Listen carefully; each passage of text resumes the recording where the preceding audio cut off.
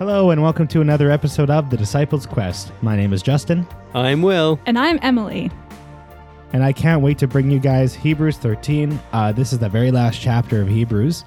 Can't wait to read this. It's got a lot of interesting topics. I think we're going to cover a good amount of ground today since this is the last section of Hebrews.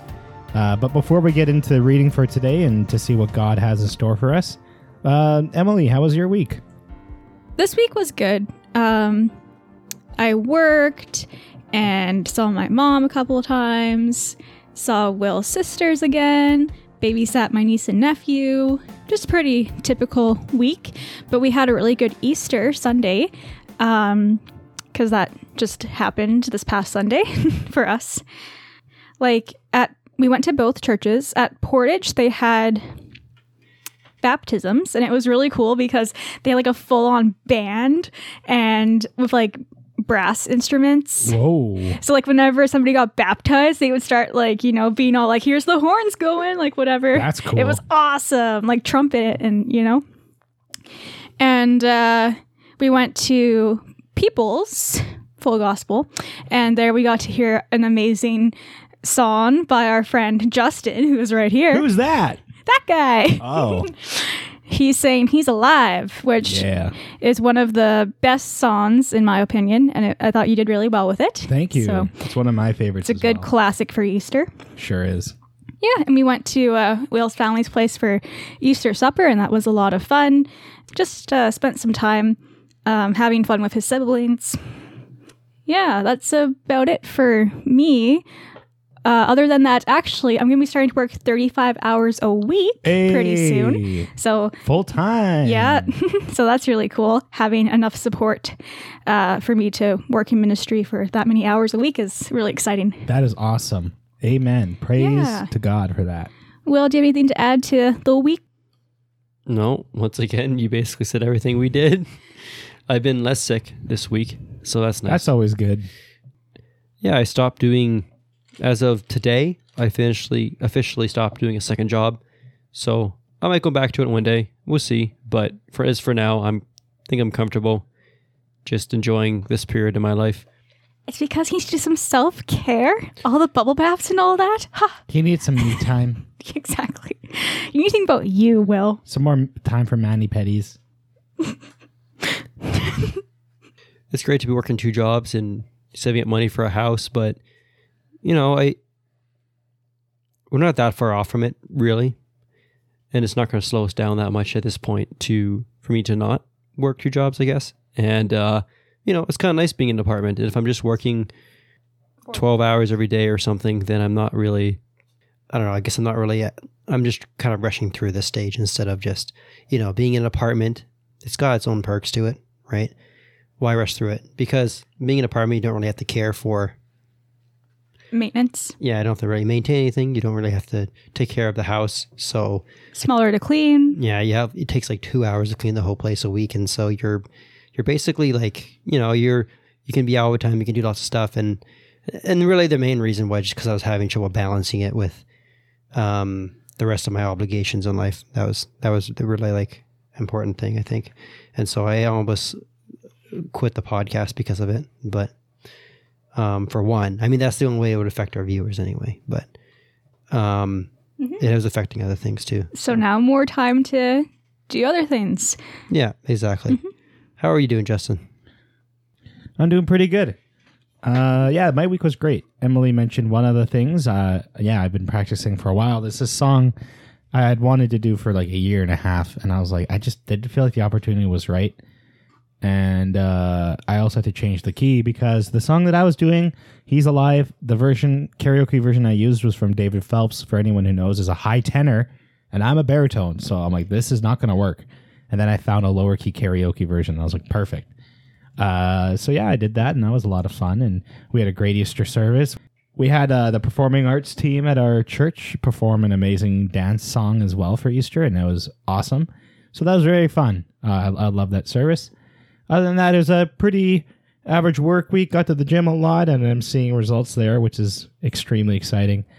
And then yesterday I had a bit of an incident again at work, like I've said in the past, and I was unfortunately watching 6 people that entered our store, and we're all up to no good. I knew they were going to steal, but nothing I can do. And the guy was leaving, and I didn't really get in his way. Just asked him to go to the front to where he body checked me. So then I had to call the police, unfortunately, and can't get into the details of that. But there's a police report and all that stuff. So just pray for me and for people that work retail out there, because at times it gets pretty rough in certain areas. So yeah, just pray for peace with the people that I work with. But other than that, one time my week was pretty good, so can't complain. Great. Glad that you weren't injured from that body check. Yep. Yeah. Well, luckily I played a few years of football, so that guy didn't really have much on me. Mm-hmm. Although I'm not inviting people to try. Please don't test that. All right. So today we'll be reading from Hebrews chapter 13. We're starting at verse 1. We'll see how far we get to. I'll be reading from Hebrews 13 today on the NASB, verses 1 to 8. Let love of brethren continue. Do not neglect to show hospitality to strangers, for by this some have entertained angels without knowing it. Remember the prisoners, as though in prison with them, and those who are ill-treated, since you yourselves are also in the body. Marriage is to be held in honor among all, and the marriage bed is to be undefiled. For fornicators and adulterers God will judge. Make sure that your character is free from the love of money, being content with what you have, for he himself has said, I will never desert you, nor will I forsake you. So that we may confidently say, the Lord is my helper, I will not be afraid. What will man do to me? Remember, those who led you, who spoke the word of God to you, and considering the result of their conduct, imitate their faith. Jesus Christ is the same yesterday, today, and forever. Let love of the brothers and sisters continue. Do not neglect hospitality to strangers, for by this some have entertained angels without knowing it. Yeah. In my version, it says, let brotherly love continue. I was wondering what you guys thought that means. Like, what does brotherly love look like? So to me, the first thing I thought of when I heard brotherly love is something I learned a few years ago. Was from Ravi Zacharias, and he had taught on the different types of love that we see in the Bible, and the different Greek words that they use therein. So there's the 4 that I remember would be phileo, storge, eros, and agape. Eros, that's where you derive the word erotic from, which would be romantic love. Storge, I believe, is familial love. Agape is the everlasting, never-ending love of God that you can only get from him. And then phileo is brotherly love. So that's the word that's used in the Greek translation here. It's actually the word would have probably Philadelphia would have been the full word, but would have been derived from the word phileo or philia. So that is a brotherly love. So the meaning of it is a little flexible in the it's not as specific in the English translation, right? Because I said before, right, you can say in the English language, we say, I love my dog, I love cheeseburgers, and I love William. Those are all way different types of love. Yeah. But we use the same word, but the Greeks were a little bit more specific with what they used. So this kind of love, when it says brotherly love, it's not just saying man to man that are brothers. It's more of a friendship love, of a strong connection with a friend. So I'm reading from learnreligions.com, and it's speaking on this topic, and it says, phileo describes an emotional connection that goes beyond acquaintances or casual friendships. When we experience phileo, we experience a deeper level of connection. This connection is not as deep as a love within a family, perhaps, nor does it carry the intensity of a romantic passion. Yet phileo is a powerful bond that forms community and offers multiple benefits to those who share it. So this is the type of love that I believe is talked about. So like examples I can think of in the Bible, Jesus' friendship with his disciples, Jesus' close friendship with Lazarus. Those are examples, I believe, of phileo, of a brotherly love. And that thing that connected Jesus with them was the gospel itself and was the relationship with the Son of God. But it's the same relationship that me and William have. Him and I have known each other since birth, basically. And I think these types of relationships the Bible's talking about, it's kind of few and far between. A few of those friendships that like, yeah, I have full trust in this person. I can be open and transparent. I can share, deep and dark things of my past, and I can feel like I won't get judged.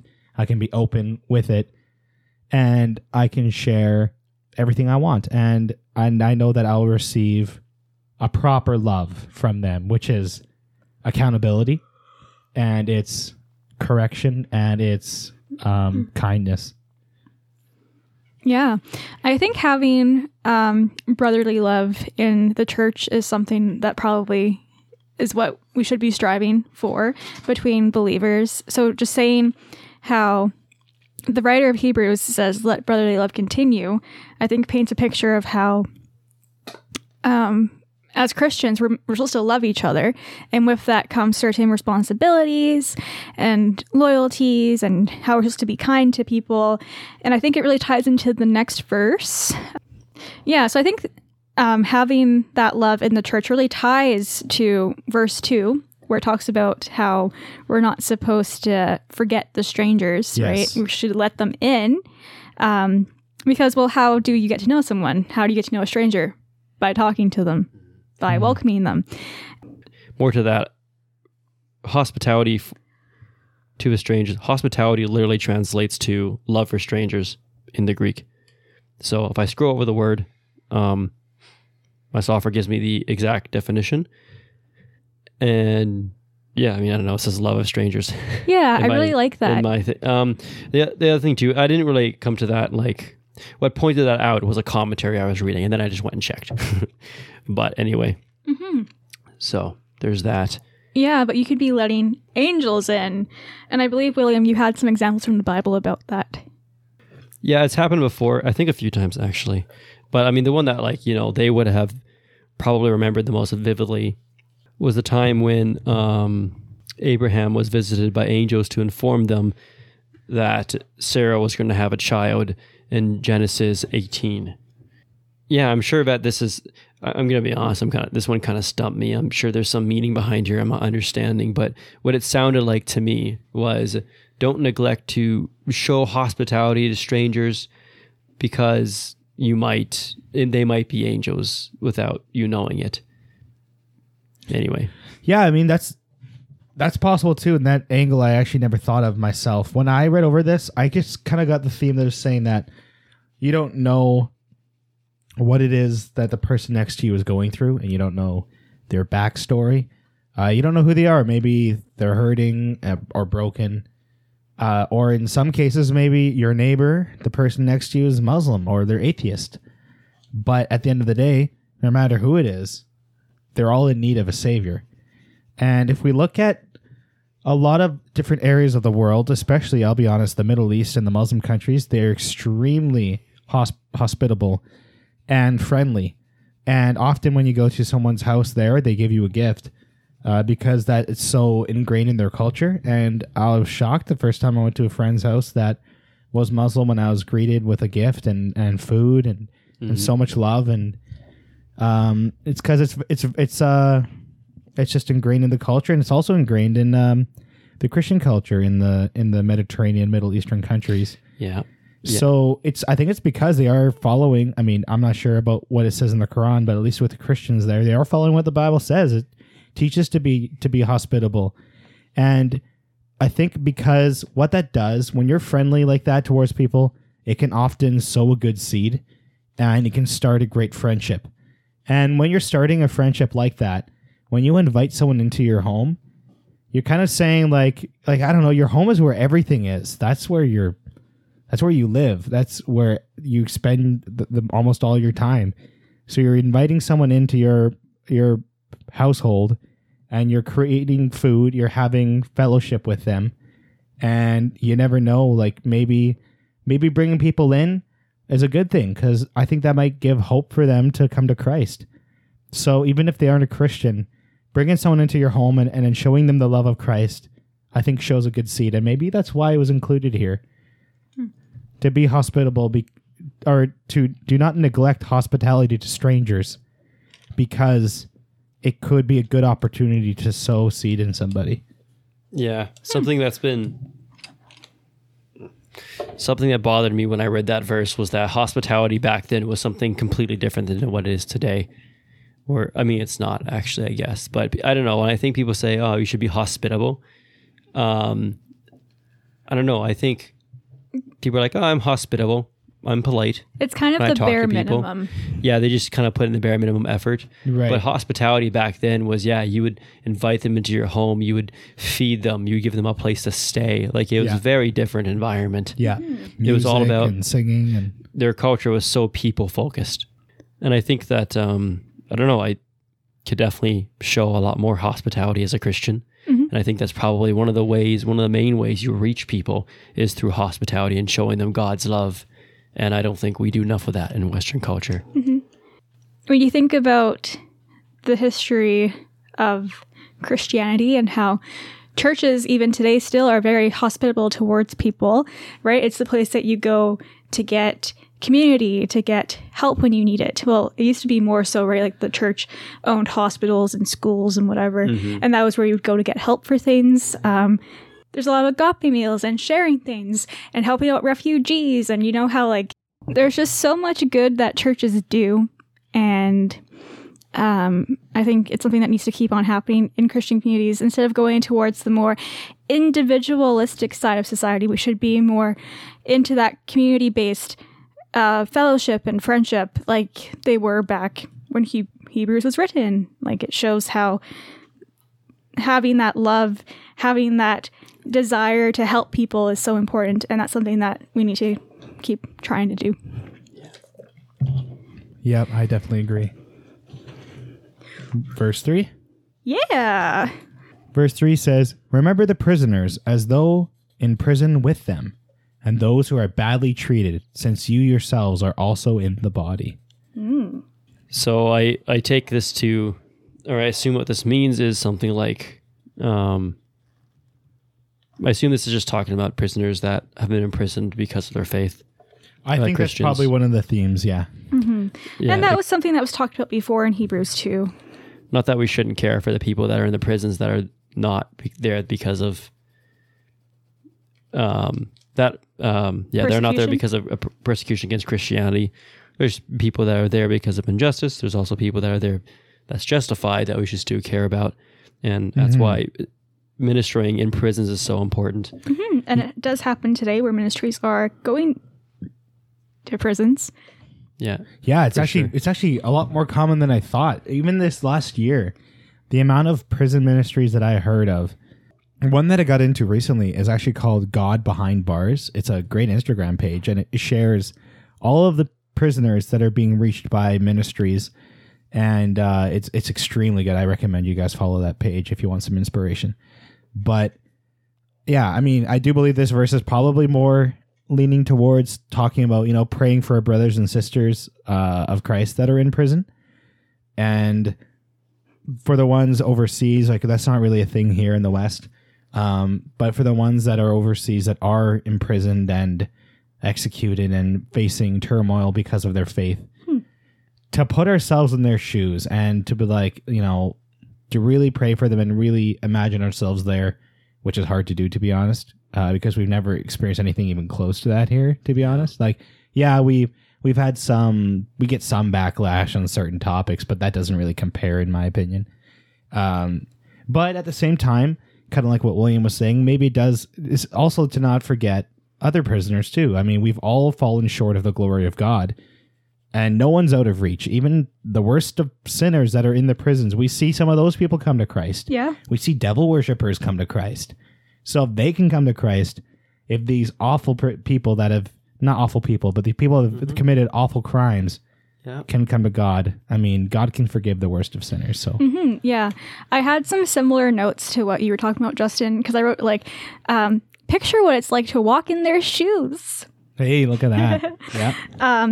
We are all a part of the body of Christ. So those who are hurt, imprisoned,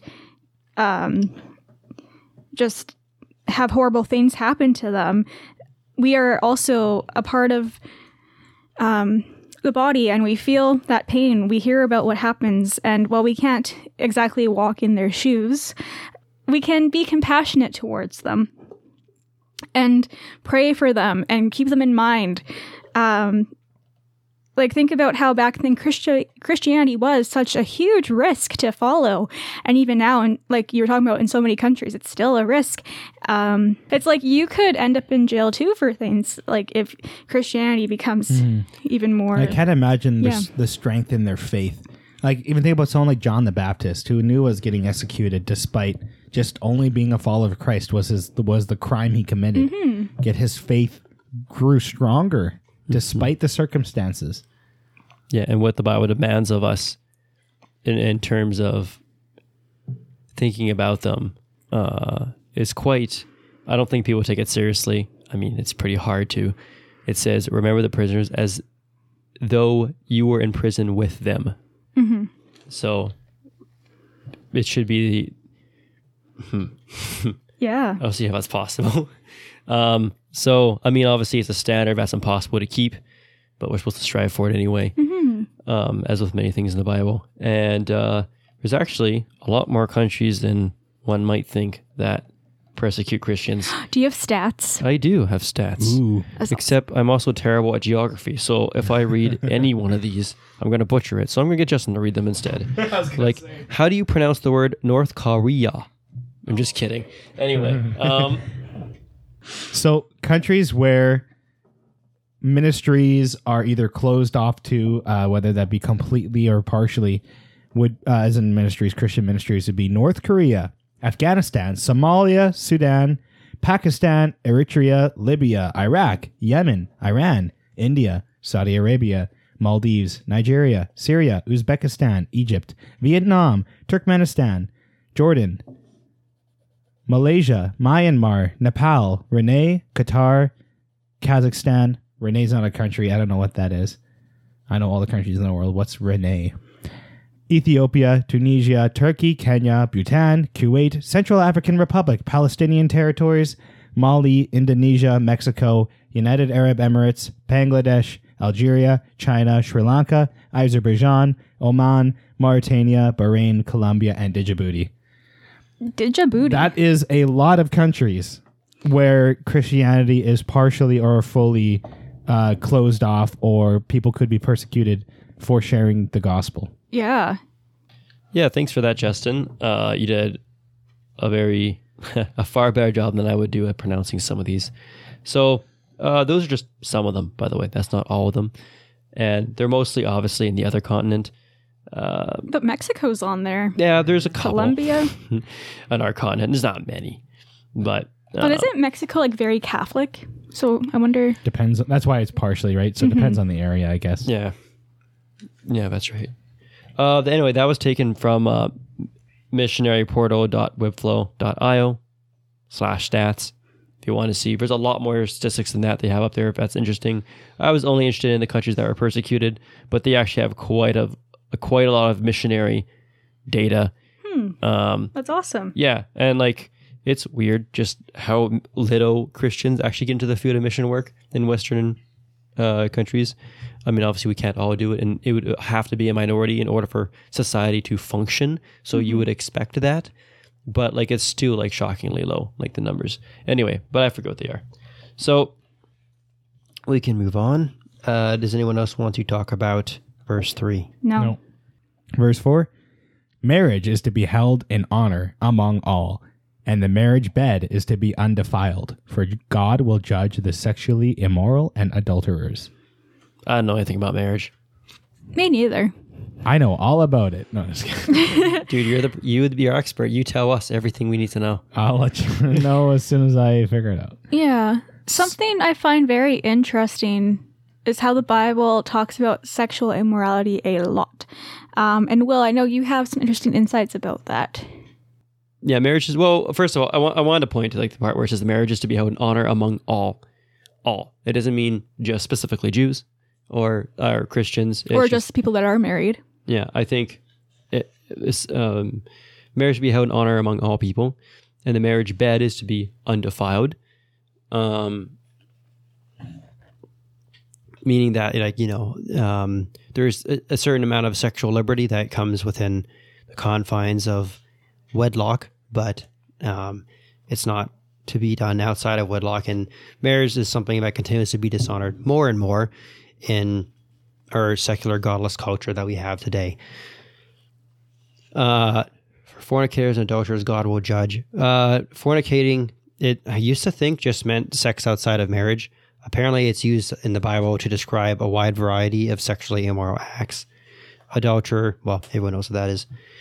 I mean, I have some thoughts. I don't know if they're very good, but Good. So, sexual immorality does seem to be, what's the word for it? Like Bad. A very emphasized. large pitfall for people. It seems to be emphasized throughout the Bible. You know, I've heard often said that sexual immorality is one of the worst sins. I don't know. Like it's definitely emphasized. Like what does it mean to say one of the worst? I guess it is. It's not the worst, but it's certainly one of the worst. God does make a distinction because it's not just a sin against him, but it's a sin against your own body, which he created. And the whole overused phrase, your body is a temple, that Christians like to use, was actually specifically on sexual morality. Yes. No, Exactly. no, for sure. Yeah, it's really bad. And he does say it's, you know, and I thought about that. Like, why is it emphasized to be one of the worst? I mean, the common lines that people use are like, I'm not hurting anyone myself. I mean, I'm not hurting anyone.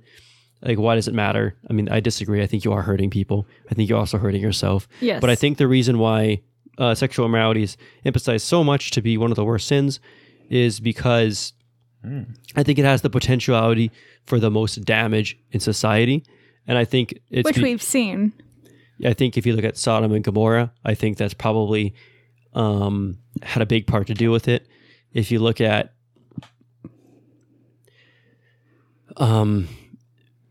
people falling away from, like the foundation of society obviously is like the individual, I guess. Maybe I'm not wording that right, but it's individual. You know, your actions affect your family, and there's the family unit, and that affects, you know, the community, and then there's community, and then there's, you know, it keeps going up. But at an individual level, I think the thing that people struggle with the most is sexual immorality. And so, like, you know, people that say that looking at, can I even talk about that right now? Yes, you on this can. podcast? Yeah, that's fine. Everyone knows about it, and I don't think it should be avoided to talk about it. Okay. Here. Pornography. I've known people that say it's probably not healthy for me. It's probably not good. These are atheists, and they're like, yeah, I can't really stop. It's really hard to stop, you know. But even if you just tell them it's unhealthy, like, I don't think that's good enough to make someone stop. I think saying that it's immoral is probably so. Like, if I look at Christians that fall away from God and they use some other ad hoc reason for why it is they fell away, it seems to be like when I listen to like apologetics podcasts and thing like that, and even just based on my own observations and experience, it's often because of sexual immorality. Like, there's this podcast I will listen to. I don't think it's around anymore. Cross-Examined, where where he was someone. Like, he would get people that would come up to him and be like, You talking Frank Turek? Yeah, Frank Turek. My best friend, or a friend of mine, is no longer a Christian anymore. He's, I don't know, Buddhist or something like that. And he's like, can you give me some books on Buddhism and things like that? And then he would always be like, hey, well, when your friend stopped being a Christian, did he start sleeping with her boyfriend or something like that?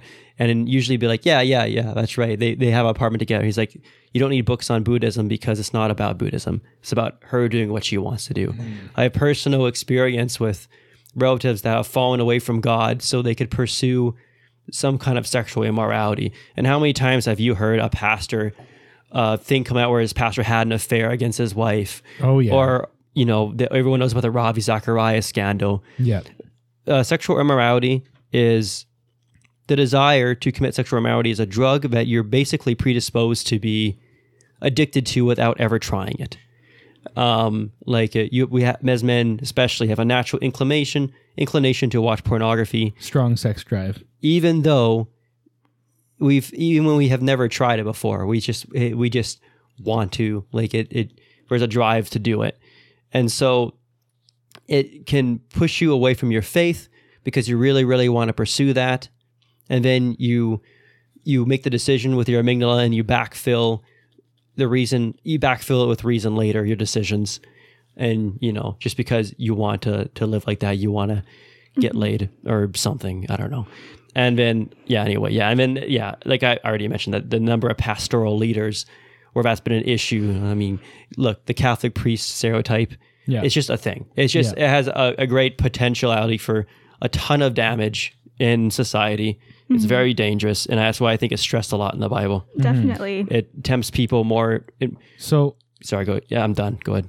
So then my question would be, to bring it back to the very first part of this, why is it then that marriage should be held to an honor among all? Why is that so important? Because God put rules on this earth to keep us safe. And I think marriage is the only pure to have sexual expression. Yeah, I think people get confused when they talk about nature. The other side, the side that's for sexual immorality, I mean, they wouldn't call it that. Tries to convolute. For sexual promiscuity. When you think about sexual relations outside of marriage and how that impacts people, I'm not sure where it is in the Bible or if it talks about, but I've heard a lot about soul ties and how when you have sex with someone, you bond with them, right? And it's like this very intimate thing. It's the most intimate thing you could do with a person. Yeah. And that just creates a lasting impact on both of you. So every time you have sex, it's like you're bonding more to that person. The two will become one. Yeah. So let's say you are just a regular person in the world and you have multiple different partners throughout your life. It's like you're bonding with all these different people and continuously breaking that up, continuing to go to different sources to fulfill that need. Dividing dividing. Basically, your soul is like being tortured by what you're doing to your body. Yeah. Yeah. It's really hard to talk about that scientifically if you're not a scientist, because the only really way I can describe a deep part of what makes us who we are is to call it the soul. And then as soon as you bring up soul in front of an atheist, they look at you like you're an idiot. I've had friends laugh at me for this conversation when I said, when you have sex, you're intertwining your souls, and that needs to be taken seriously. People out there, I find that people are often like intuitively, or how do I put this, open to practicing discipline in a large number of areas, but because sexual drive is so powerful in human beings that they don't want to, for this area, it's really difficult for them to like open up to wanting, and it's such a hard thing to like explain why it's hurtful or damaging. Like I said, you bring up the soul and you're probably gonna get an eye roll, and I'm sure there's a scientific way to explain it, but it's sure hard. But anyway, for sure. Yeah. That's a good explanation. And like there's many examples in the Bible where it talks about how sexual immorality has like brought down nations, like with Sodom and Gomorrah, or where it's talking about or like even how King David with Bathsheba, right? All these different things is just, you can see how it makes even the strongest men of God fall. So here's like one of the thoughts I've sort of been like toying with when it comes to this, why it can cause society to, why it can aid in the destruction, I think, of society, like in Sodom and Gomorrah. So picture it this way. There's this line, and everything on the other side of this line, it's unhealthy, it's not good for you. And it's pretty easy to explain why it's unhealthy. Most of the things on this line. Examples? Sure. Incest. Hitting your spouse. Like abusing kids, abusing animals. Yeah. I say abuse because it's so general. I mean, I could... The vast majority of societies would be in agreement. Right. And so it's easy to... Right. So there's these things that are unhealthy. Let me think. Overindulgence in general of sugar or, things that just make overindulgence, make things that make you unhealthy. Although, I mean, I find in a Western society where there's abundance of everything, companies want you to overindulge. Yeah. That's the whole point of a lot of time in commercials, accepting of it. Yeah. And a lot of time in commercials, they'll encourage it, but those things are easier to intellectually combat against, I think. Like now you get something like sexual immorality, which is unhealthy. There's this instinctual drive to break across that line into that area. And once you do, it's easy to justify everything else because the arguments that you use to justify sexual immorality can often be applied to other sins and other immorality, to other overindulgences. But for sexual immorality specifically, the drive to go to that area is so powerful. And so people are willing to reason themselves around to get there. And once you're there, it's like, okay, well, we can, it's going to sound like a slippery slope argument, but that's what it is. One thing just leads to another. Mm-hmm. It's like, hey, now let's redefine marriage. Let's do this. Let's do this. Let's do this. And then we get more and more immoral. We push. Go further and further down the road to where you look back behind you and you're nowhere where you began.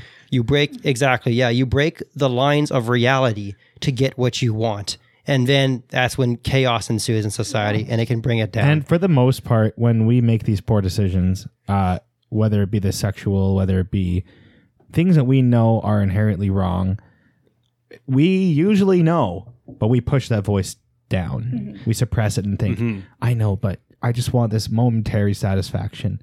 And this I'll be pleased about, and it'll be good. And then it happens. And then you think, why did I ever lie to myself? And if you are able to realize that and ask for forgiveness and change your ways, that can be a good thing. But if you don't, it can often, that voice gets quieter and quieter and quieter until, like, God will give you guidance if you ask for it. If you ask for it, though. Yeah. And if you're sincere about it, keep listening to yourself and keep thinking, I know what's best. And yeah, I know God does, but I just want to listen to myself today. It's going to get worse. And I think that is actually a good thing to lead us into verse 5. Yeah. It's interesting to picture it as being that line and thinking about how we see that in society, how once you cross a certain boundary, like you see it in all these different movements. Like before, feminism was like just about women's rights and everything, but now we're getting to like the weird side of things where it's like sexual freedom of whatever and the transgender things and all of that. Like you can see how society is just accumulating all these different extreme beliefs about sex and who your gender, like about your gender and who you are. And I like what William said earlier about it being godless, which is true. Yeah, well, that's the big thing, right? It's godless. The thing that the Constitution improperly assumed, in my opinion, is that everyone was going to have Christian values. And years later, they don't. But anyway, yeah, let's talk about the benefits of marriage now. A marriage is great. Studies have shown, first of all, if the studies are out there that people in marriage have better sex, like statistically speaking. Because come to find out, when you actually deeply care about a person and love a person and you're very familiar with them, then having sex with them is just, it's the sex with them is better than if you just completely didn't know them at all, which somehow makes sense. Deeply beneficial, first of all, for having kids. It's deeply beneficial for disease control. It's beneficial because you build by nature, we are designed to have characteristics about the genders that complement each other. Mm-hmm. And so when you make that soul tie, you become one flesh, your characteristics will complement each other and cause each other to grow, assuming you're putting God first in the relationship. Yeah. And cause each other to grow into being much better people. It teaches you a lot about self-sacrifice. That turns you into a better person. Putting your spouse first at the expense of yourself, which teaches you, and it also teaches you about the relationship with God, and your relationship with God teaches you about your relationship with your spouse. And you need that relationship there if you're going to have kids. And we need kids to carry on the human race. I don't know. I can keep talking about the benefits of marriage. And kids do better when they're in 2-parent households. That's true too. Oh, 100%. The stats back that up, which I could get into someday, but too many. Verse 5. Make sure that your character is free from the love of money, being content with what you have. For he himself has said, I will never desert you, nor will I ever abandon you. I feel like the love of money is something else that can easily lead to that slippery slope again, because having greed is something that's very easy to fall into, especially like you look around us in Canada, America, wherever you are. Likely you're listening to this from like a first world country, right? And there's people, like, we live in abundance, and people can be very greedy. Like, they want to keep their money to themselves. They don't want to give to other people, or they always want the next big thing. And it's just, you can put your positions higher sometimes than other people. And it's definitely something that I have seen demonstrated in society. I completely agree. I think when someone over focuses on money, when that's all they think about, what they have is never enough. Money becomes an idol, and greed comes along with it. And I think many other sins come along with someone who focuses too much on money. Mm-hmm. Pride, selfishness, covetousness. So it ties perfectly, I think, with the last verse, even though it doesn't really have to do with marriage. It's kind of that same thing where it can be a slippery slope where there's one thing that God gave us. God gave us sex. God gave us love. God gave us marriage. Well, God gave us the ability to be what's the word? I don't want to, not rich, but God gave us prosperity. Like, prosperity is something that God gave us the ability to have, but how are we going to use it? How can we honor God with our money? How do we not allow this to consume us? Because trust me, even people that don't have a ton, it can consume. I've seen it consume poor people. It's not just rich people that money consumes. Mm-hmm. There have been times in my life where it's consumed me. And I look back and I think, well, why was it that all I cared about was my next paycheck and buying the next thing and, getting so stressed over finances? Well, have I been honoring God with my money? Well, have I been thinking about that it doesn't belong to me? Then that's all his? No. In those moments, I never thought about that. I thought about just myself.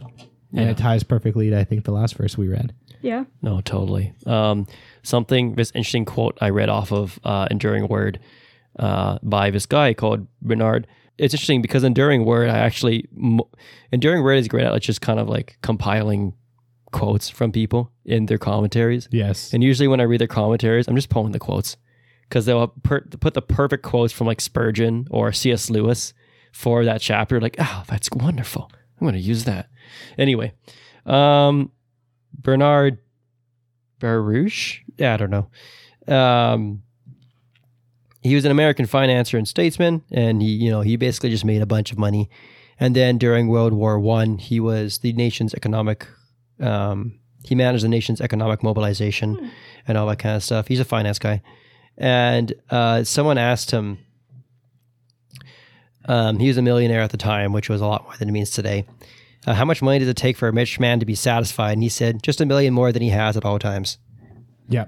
So, yeah, like I said, right? Like, it's never enough. Yeah, it really isn't. And you always feel like if you're looking at materialism, which is really like if you're in Western, like if you're in the Americas, right? Here we have so much of it that like we're just so blessed here. We have so much stuff that it's pretty hard to not be materialistic, I guess, and not to overindulge. And it's so accessible. Oh, all the time. And like when you have lots of stuff, it's hard not to find your happiness in lots of stuff, which is why they say, it's easier for a camel to fit into the eye of a needle than it is for a rich man to get to heaven. So yeah, it's always, I'm going to be happy when I don't know, buy my first car or get my own place, or when I'm married and when I have a house and when I get my raise and when it's always somewhere down the line, something associated with money. Yep. But I mean, think about it. It's as easy as double clicking my power button and boom, I've got my debit card right here, ready to spend whatever I want. Buy more stuff. I can buy things and get it shipped to me in a day from Amazon with this phone right here, which I also used with my money to buy.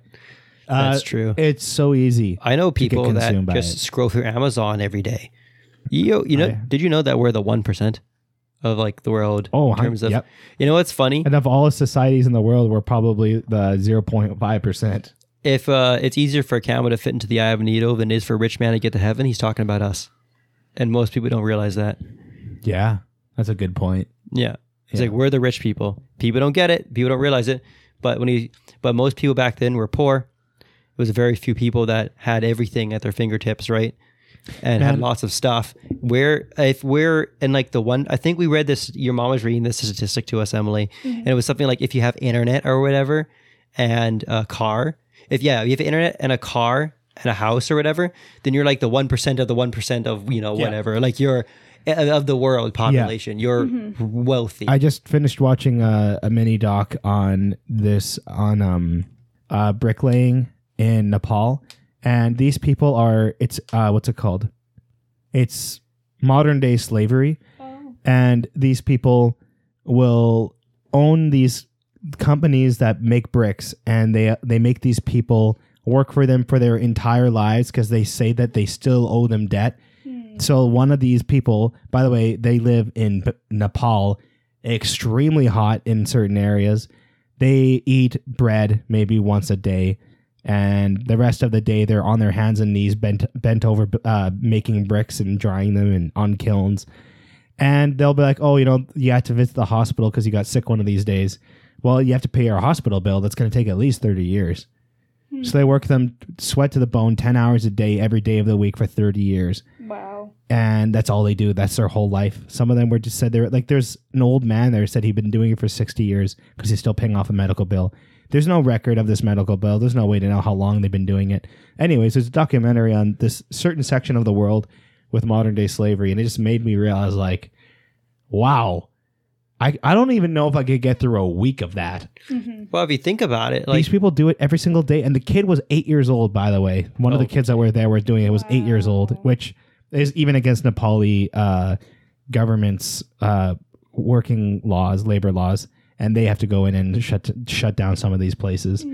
But just makes you realize, like, my goodness, even poor people here don't have to do that. Yeah. No, we have it so good here where we live. And both of us we're coming from lower income families. Yeah, and then everyone here, it's like, oh, we're not rich. And I'm like, well, compared to, I guess, whatever, you're Elon Musk or something. Yeah.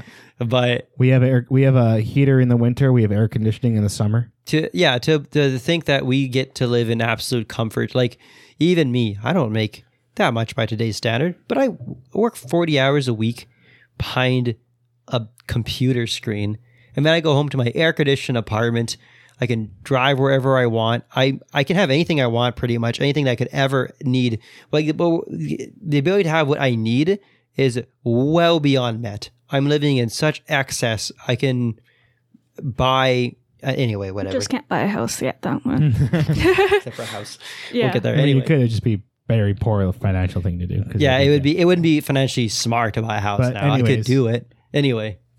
But this is what I find interesting: is make sure that your character is free from the love of money. Have no love for money. How are we supposed to do that? And the Bible talks about that a lot too. Like, I think, right? And be Jesus, content with what you have. didn't Jesus say that like love of money is the root of all evil? Yeah. So moving on, the next section says, "For he himself has said, I will never desert you, nor will I ever abandon you.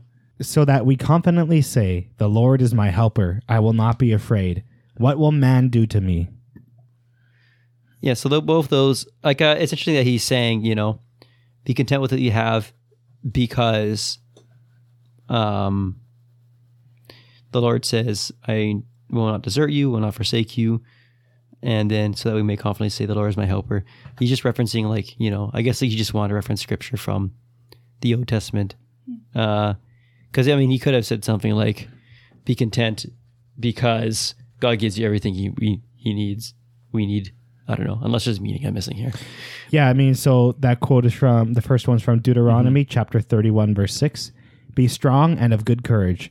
Do not fear and nor be afraid of them. For the Lord your God, he is the one who goes with you. He will not leave you nor forsake you." Mm-hmm. I think that's really powerful. I think, like, God will never leave us in any moment of our lives. And I think that's hard to always remember, that we are never alone and that we have nothing to fear since we have an almighty God on our side and we have the Holy Spirit living in us. So I even think about, like, what we were talking about earlier with the prisoners. I guarantee that a lot of those guys in their cells at nighttime for the 400th day in a row feel alone. Feel maybe that God's abandoned them, feel forsaken. Even though they're doing what's right, why am I here, right? Even Jesus on the cross said that God, why have you forsaken me?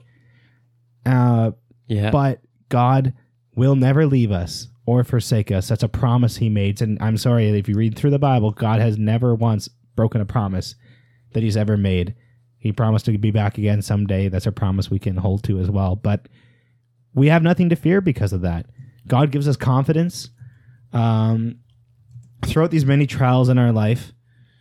The Bible tells us in Psalms chapter 27, the Lord is my light and my salvation. Whom shall I fear? Mm-hmm. The Lord is a stronghold of my life. Of whom shall I be afraid?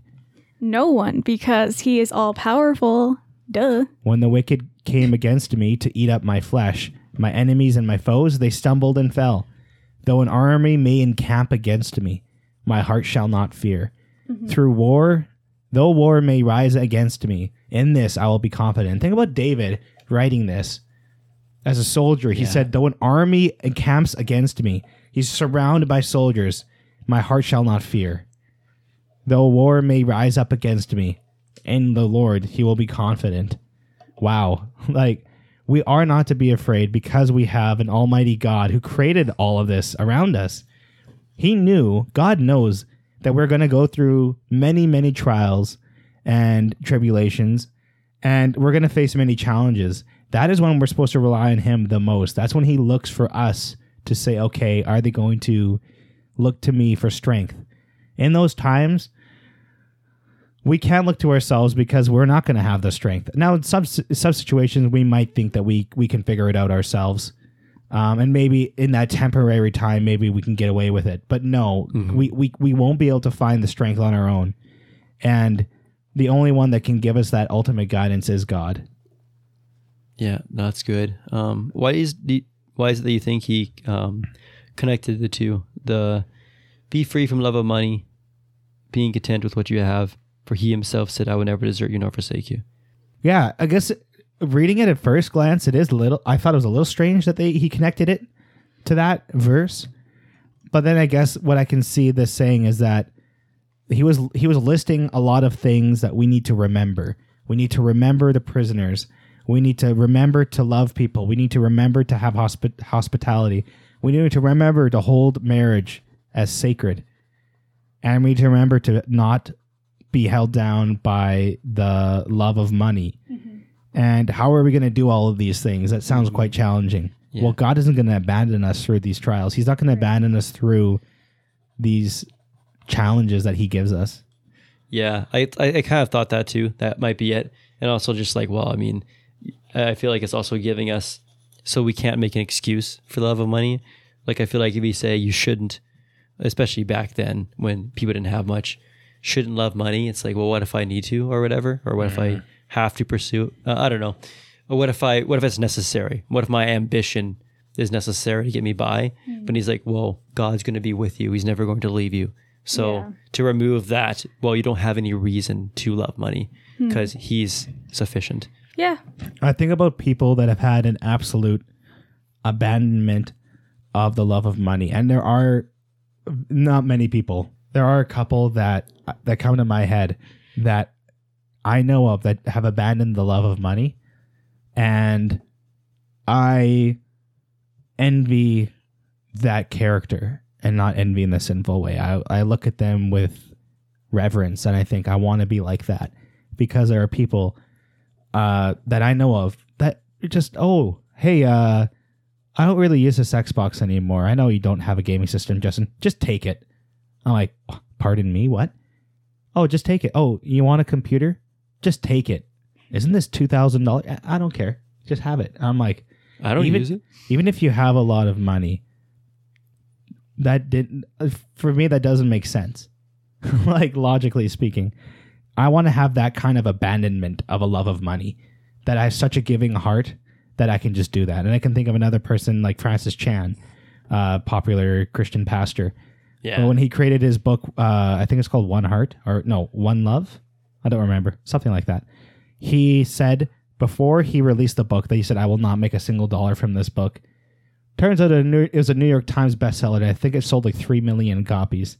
Yeah. He still kept to his word. He did not get a single dollar from that book. And that book itself could have made him easily $1 million or $2 if he wanted, maybe more. And he chose still not to do that. And Where'd the money go? he gave it all to ministry, I believe. And not ministry. I believe he gave it to multiple different charities that are working in countries to bring Christ to them. Evangelical companies. Nice. So that's a kind of abandonment of love that we are to have of money. And the only person that could get through us is what verse 6 says, that the Lord is my helper. I will not be afraid. I like that it says helper. There's so many different descriptions of God. And I often don't think about helper. I often think of father. Father's usually the first one I think of. I think of kind of definitely someone who's above you, where when you think of helper, you usually think of someone below you, in my opinion. But I think that's why he sent his son, so he can be our guider, our guidance, our teacher. So he can be our teacher, but also our helper. I think that's interesting. I don't know if I'm overanalyzing that, but I like that term. For sure. Remember those who led you, who spoke the word of God to you, and considering the result of their way of life, imitate their faith. Jesus Christ is the same yesterday, today, and forever. So, what do you think it means by remember those who rule over you? I guess what I just get out of that is look to the examples in your life for insight. A pastor would be an obvious example. And something that's interesting is that, like, you can tell. I notice the thing that teaches me more in life about how to conduct myself and how to behave is the way other people conduct themselves and the way other people behave. Far more of it, it's just lessons. Lessons are helpful because they can someone like articulates it. It's like, okay, that makes perfect sense. I now get that. But what really teaches, or at least teaches you how to change your behavior, is seeing it in action. Mm-hmm. So watching someone else's conduct and seeing the fruits from that conduct is very helpful in teaching you how to behave from day to day, situation to situation. That's why it's so important to have good parents that behave in a manner that love God and follow the Bible and have it as their ultimate authority in life, because that's going to set a good foundation in you of your behavior. It's not good enough just to be a scholar that just reads and understands a bunch of things if you can't practice it. Exactly. And even things that you might be stumped on something intellectually, because you might just not, human beings, you might just not have the proper intuitions to understand something that's complex. Seeing it played out in the real world and the fruits from it helps you understand those things. Mm-hmm. And so anyway, but yeah, I think this verse is really saying, though, like you kind of touched on in the beginning, that we are to imitate the faith of strong leaders like pastors. That we should look to those which we seek spiritual guidance from. And I think it's also kind of saying that we should imitate their conduct in accordance with Christ. So if it lines up with what Christ would do, then we should also imitate it. So reflect Christ in similar ways that you see them doing. So I can think of a couple of pastors that I know of and spiritual leaders that aren't pastors that all have a different quirk about them that I think is actually a character of what Jesus had. And I kind of want to pull one from each of them, and add that to my bundle. When I read that verse, I really thought of the word role model. So the people that you look up to in the faith, the people that have shown you the way and continue to influence the way you conduct yourself, because they too have had role models and they too look to Christ. And Christ, of course, is the ultimate role model. But we can see people who are living now and those who lived before that really show those traits that you want as a Christian. And we can draw from that knowledge and use it in our own lives, and then go out and lead other people who see us and our conduct as Christians. Yeah, I agree. Like I can really, there's more than one amazing thing that I love about each one of these people. But I could look at my pastor, Randy Levitt, and say, I want to have a heart for the downtrodden and needy.